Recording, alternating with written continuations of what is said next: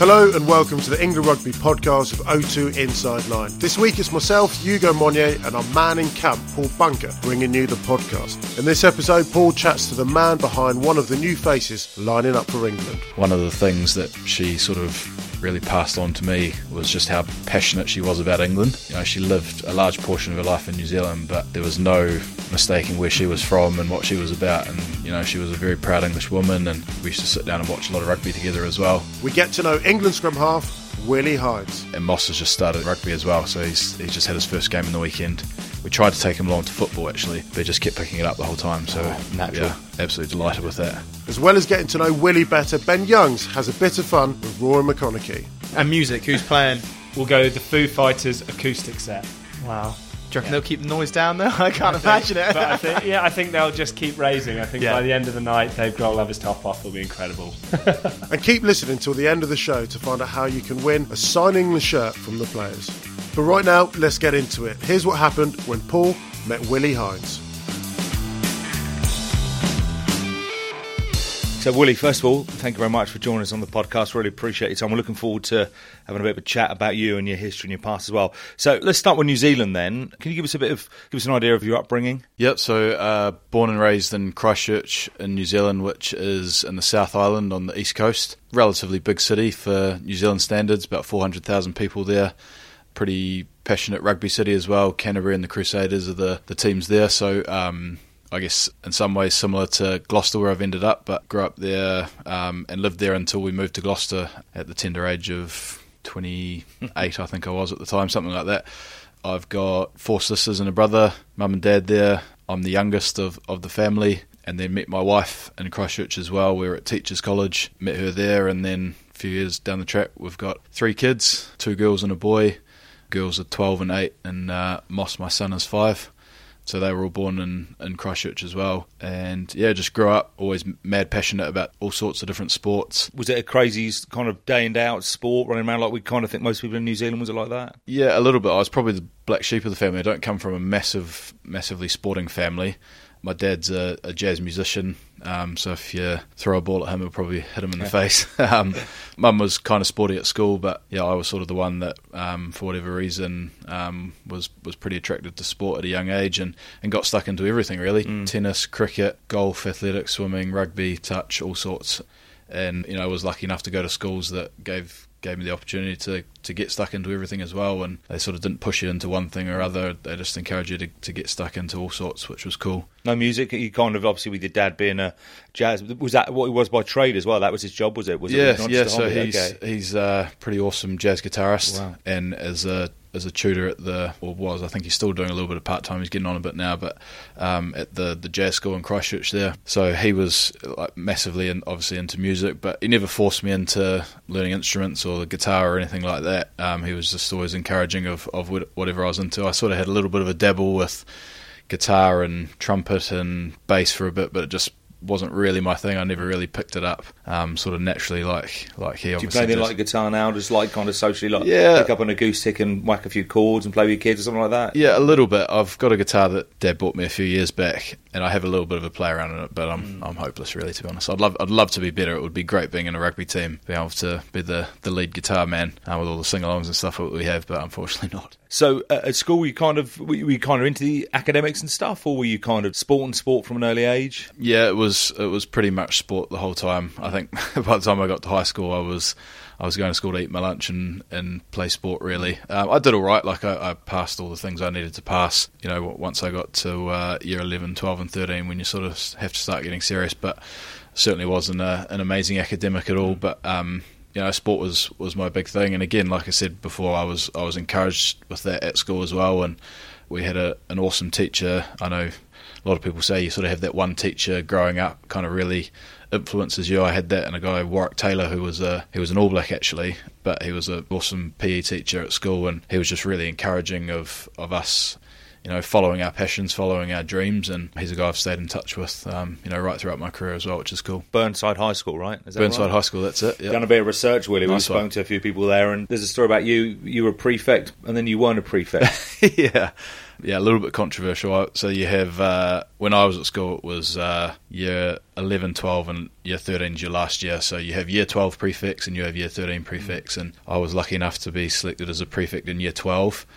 And the natural progression, providing you shine your shoes and don't do anything stupid, is you become a prefect in year 13 off the back of that. But it was the last day of year 12, and me and a couple of my mates decided that it would be a good idea to jump the school pool fence and have a celebratory swim on the last day of school, which doesn't sound like the end of the world, but health and safety regulations as they are these days, or even were back then, it wasn't looked on too fondly by the principal at the time. So we got the badges taken off us, which was a little bit of a shame, but never mind. Yeah, worth it to cool off. Having an All Black, what was that like? How did that inspire you as a young man? Because, we're all looking for idols when we're sort of 12, 13, 14 years old, and have a guy like that you can look up to. Can you tell us how much that inspired you? Yeah, I think it was more about the person that he was rather than the rugby player that he had been.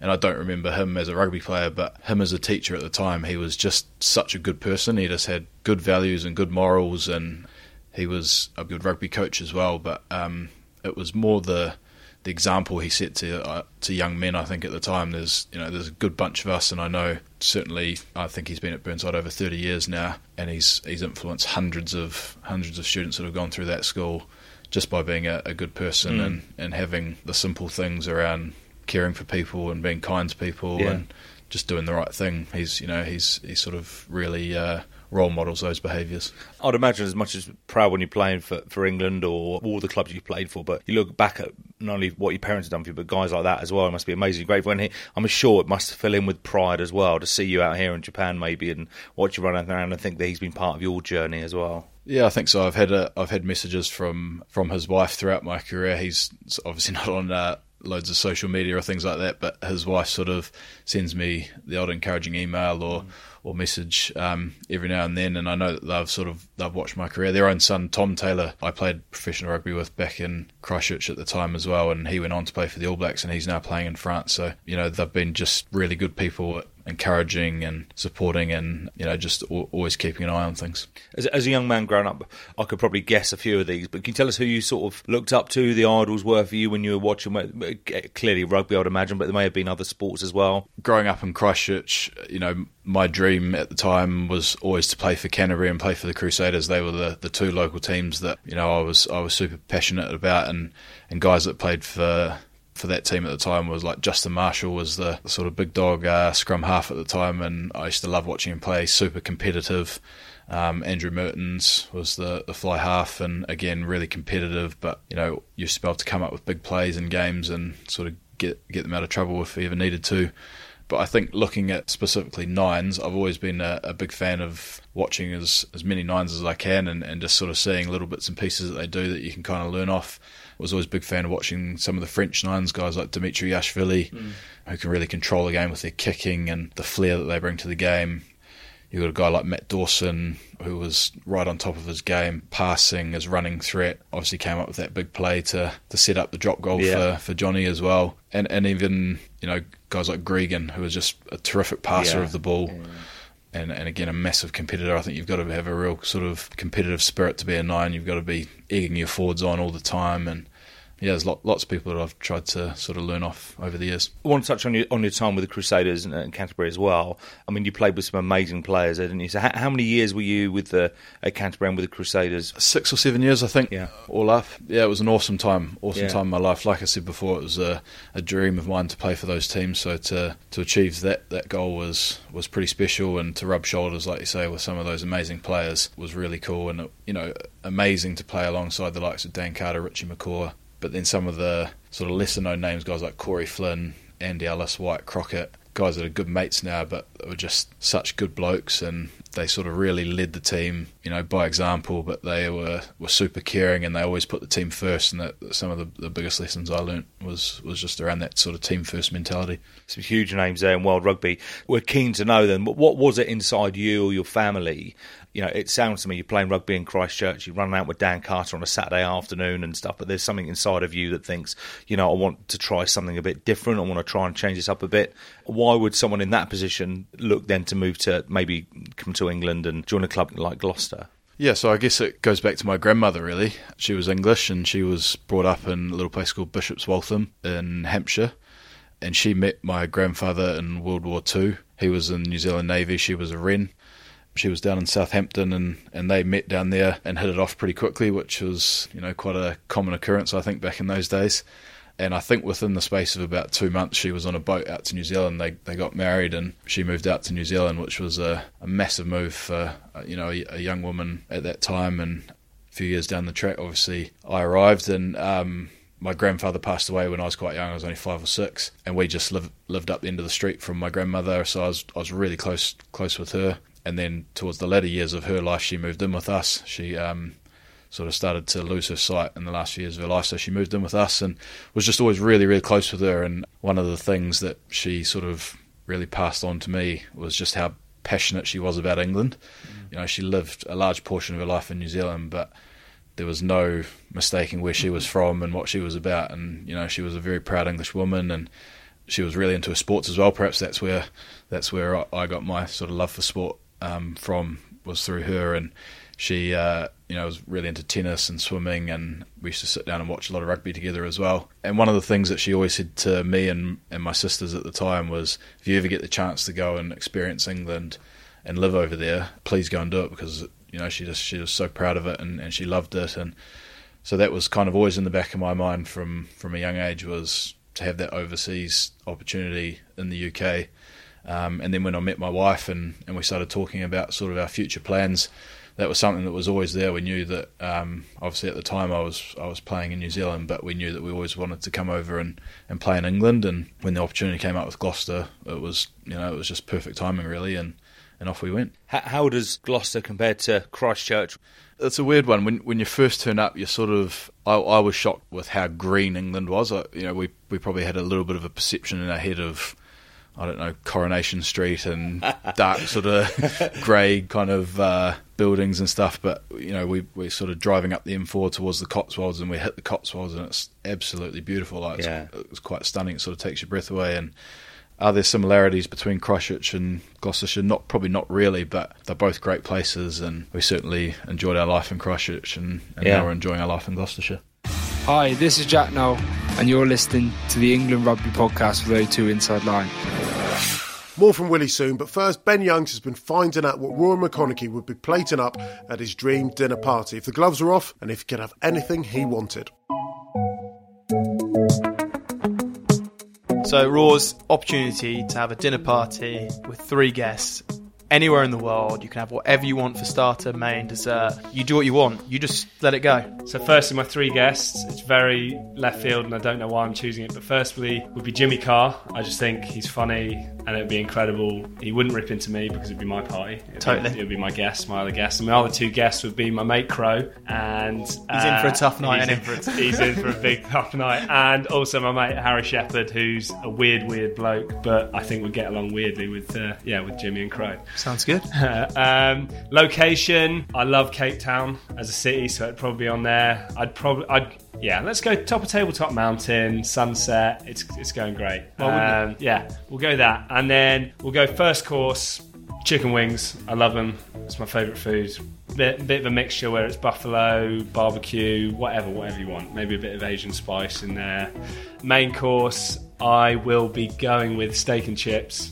Very easy, very stereotypical, but I love it. What sauce would you have with your steak? I'd go béarnaise sauce. Great choice. With a medium rare steak, and I'm going French fries, not triple cooked chips. Fantastic. I don't want the thick chip, I want French fries. And no veg. Dessert, I'm going apple crumble with just tons of custard.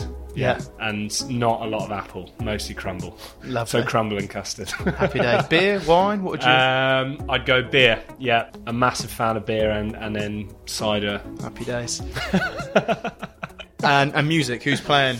Music, we'll go the Foo Fighters acoustic set. Wow. Do you reckon they'll keep the noise down though? I can't imagine it. But I think they'll just keep raising. I think by the end of the night, Dave Grohl will have his top off. It'll be incredible. Sounds very good, mate.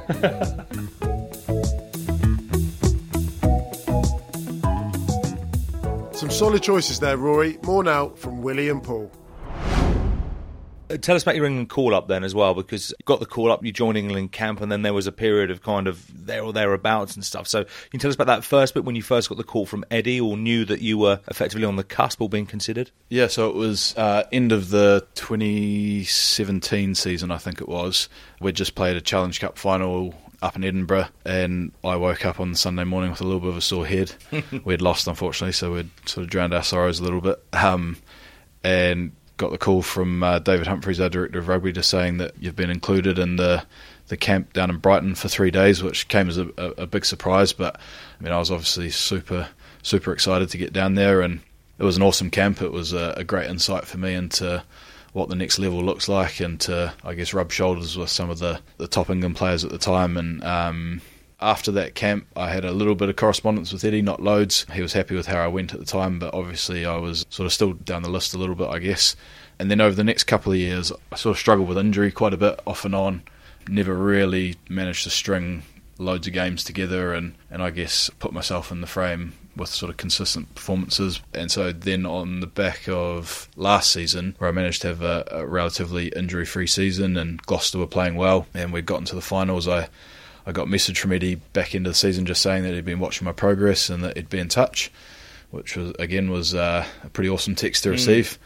And then from there, after we finished up the season, obviously we lost in the semi to Sarries, but got a message again after that saying that I was going to be involved in the training camps, which was awesome, and it's been a bit of a roller coaster ever since, to be honest. Yeah, it's amazing. It's an amazing story. You don't have to give us explicit detail, but how does that work? Because once Eddie's been in touch, I'm sure he's kind of regularly in touch with you, right? Giving you a bit of feedback on your performance with Gloucester and stuff, and you probably should work on this. Is that how it works? Is he in touch with you, giving you kind of constant feedback? I think it's a little bit different for different players, but I got the initial message and then got a follow-up email from the management just saying that the coaches were holding some one-on-one meetings.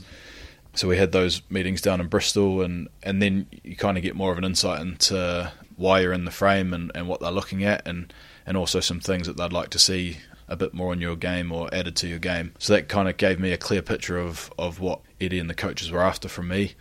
So the last few games of the season, I was able to go out with a nice clear head and just go and play my game and see where it took me. How would you say your game's improved? What areas would you say that maybe you've gained in confidence? Is it your fitness since you've been on the radar?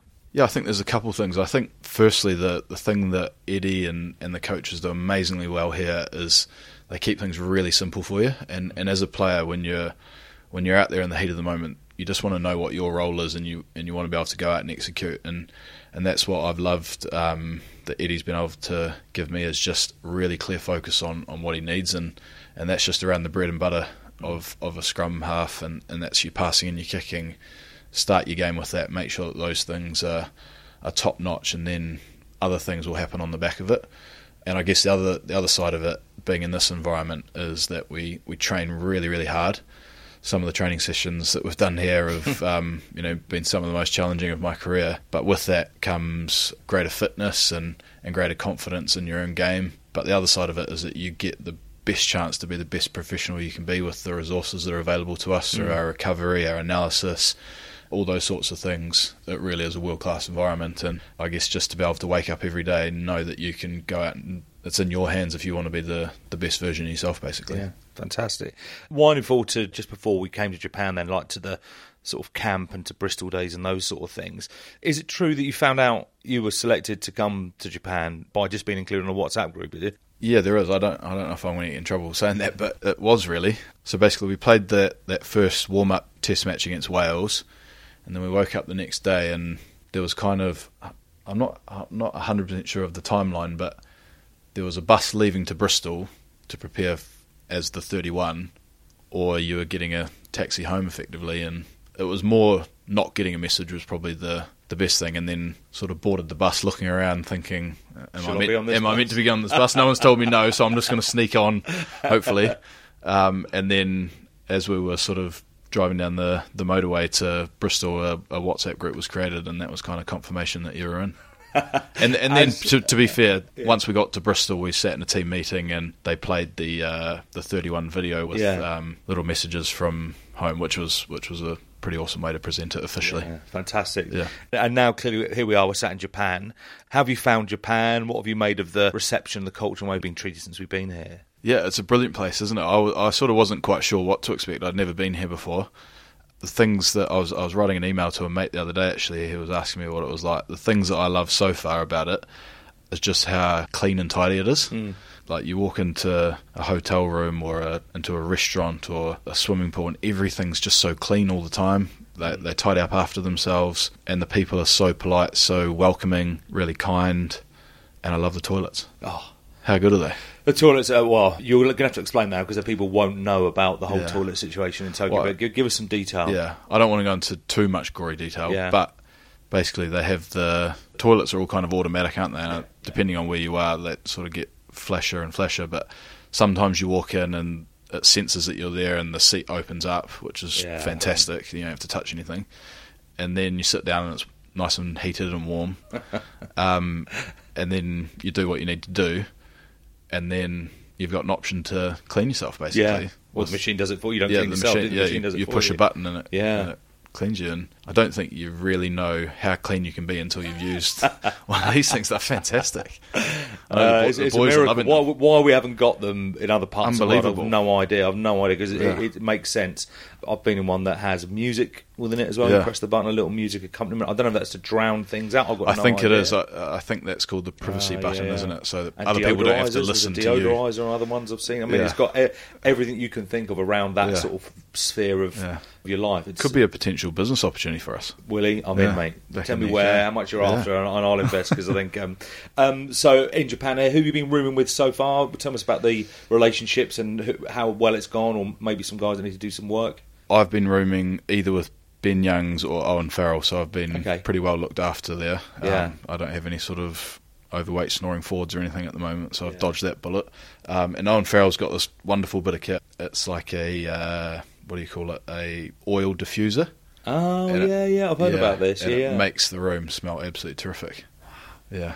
2019 rugby's changed a lot, right? You know, rugby players people think of rugby players as these kind of like brash, rough guys out of Canterbury, out of kind of like, you know, South Auckland, roughy toughies. But you're into your diffusers and your oils and stuff. Is that be Well, fair to say? just every little bit counts, doesn't it? We've got 4 different oils to choose from. We've got one that we can put on in the morning, which is like a wake up the senses kind of one. We've got one in the evening for helping you get to sleep, and we've got a de-stress one as well that we can kind of have on during the day if we've had a tough training session or whatever. We can just get back and just zone out for a little bit. You and Owen Farrell aromatherapy happening.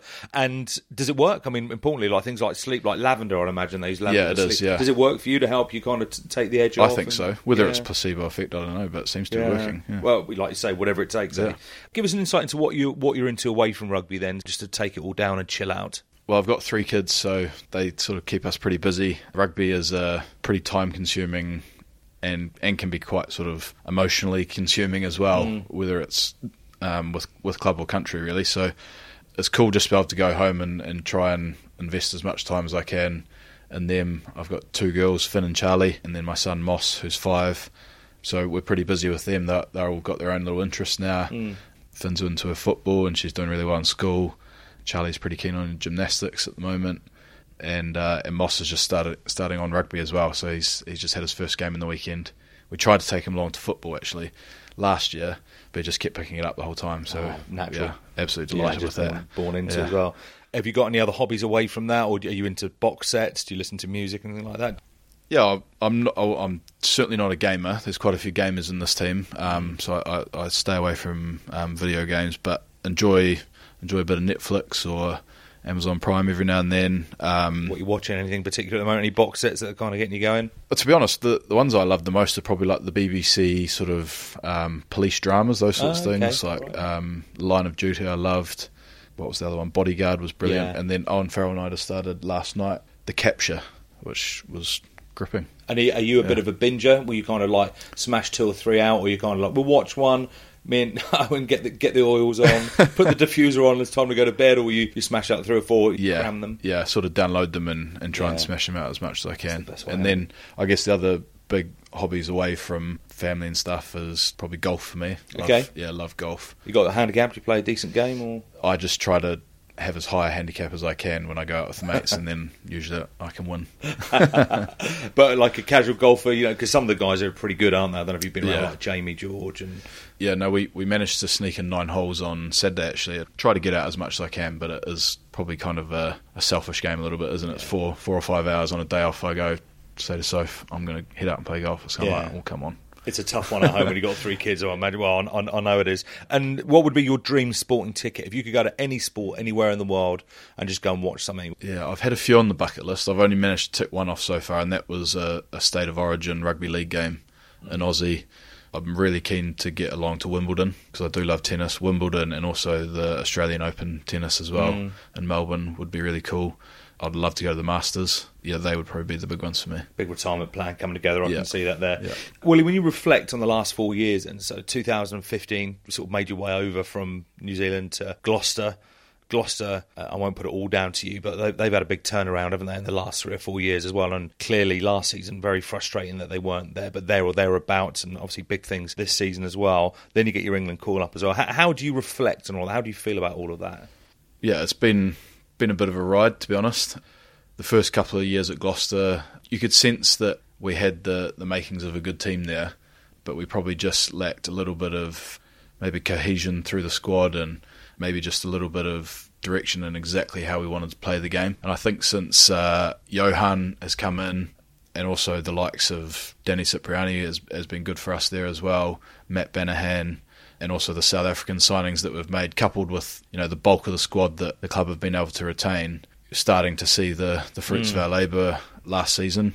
Big challenge for us now is to go another step and try and get a home semi-final and really put ourselves in a position to go and win the thing. So I know that the boys have worked really hard through the pre-season. They've kept me updated with what's going on there, so be looking forward to ripping back into that when we do get back there. Club rugby's going very well, but then your journey now, when you look back of getting on Eddie's radar and then actually being here in Japan now, does it feel like a dislocated dream in some ways, or have you managed to get your head around it all? Yeah, it does a little bit. I think I have got my head around it now. I sort of needed to. I was a little bit early on, probably like a deer in the headlights a little bit, just sort of coming to the environment and seeing all these guys that I've been watching playing for England for the last few years, and just trying to, I guess, embed yourself in and find your little place within the team and how you can add value. And no, look, it has been a whirlwind sort of few months, but I'm absolutely loving it. I feel super privileged to be here, and I'm just trying to make the most of it and contribute where I can. I'd imagine that, I don't know if you're a guy that believes in fate and those sort of things as well, but with your grand sort of looking over your shoulder and all that as well, is there part of you that at times sort of would imagine that she'd be immensely proud of you and what you've achieved and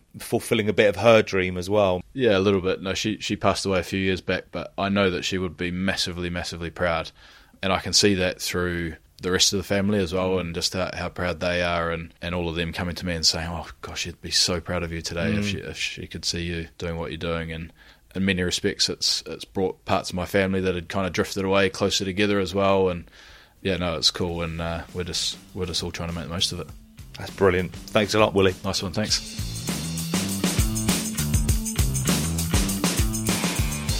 And that's it, the O2 Inside Line on Willie Hines. A big thanks to Willie for being our guest and sharing so much of us, and thanks as well to his teammates Rory McConaughey and Ben Youngs. I know everyone asks you to do this, but if you're enjoying what we're bringing you this series, please leave us a rating and a review. And if you do this before the end of this series, you could win a signed shirt from the players. Simply leave us a review of your name on iTunes and Apple Podcasts, and we'll pick a winner at the end of this series. Join us again next week for another exclusive sit-down with one of the England stars. But for now, thanks for lending us your ears, and we'll catch you again next time.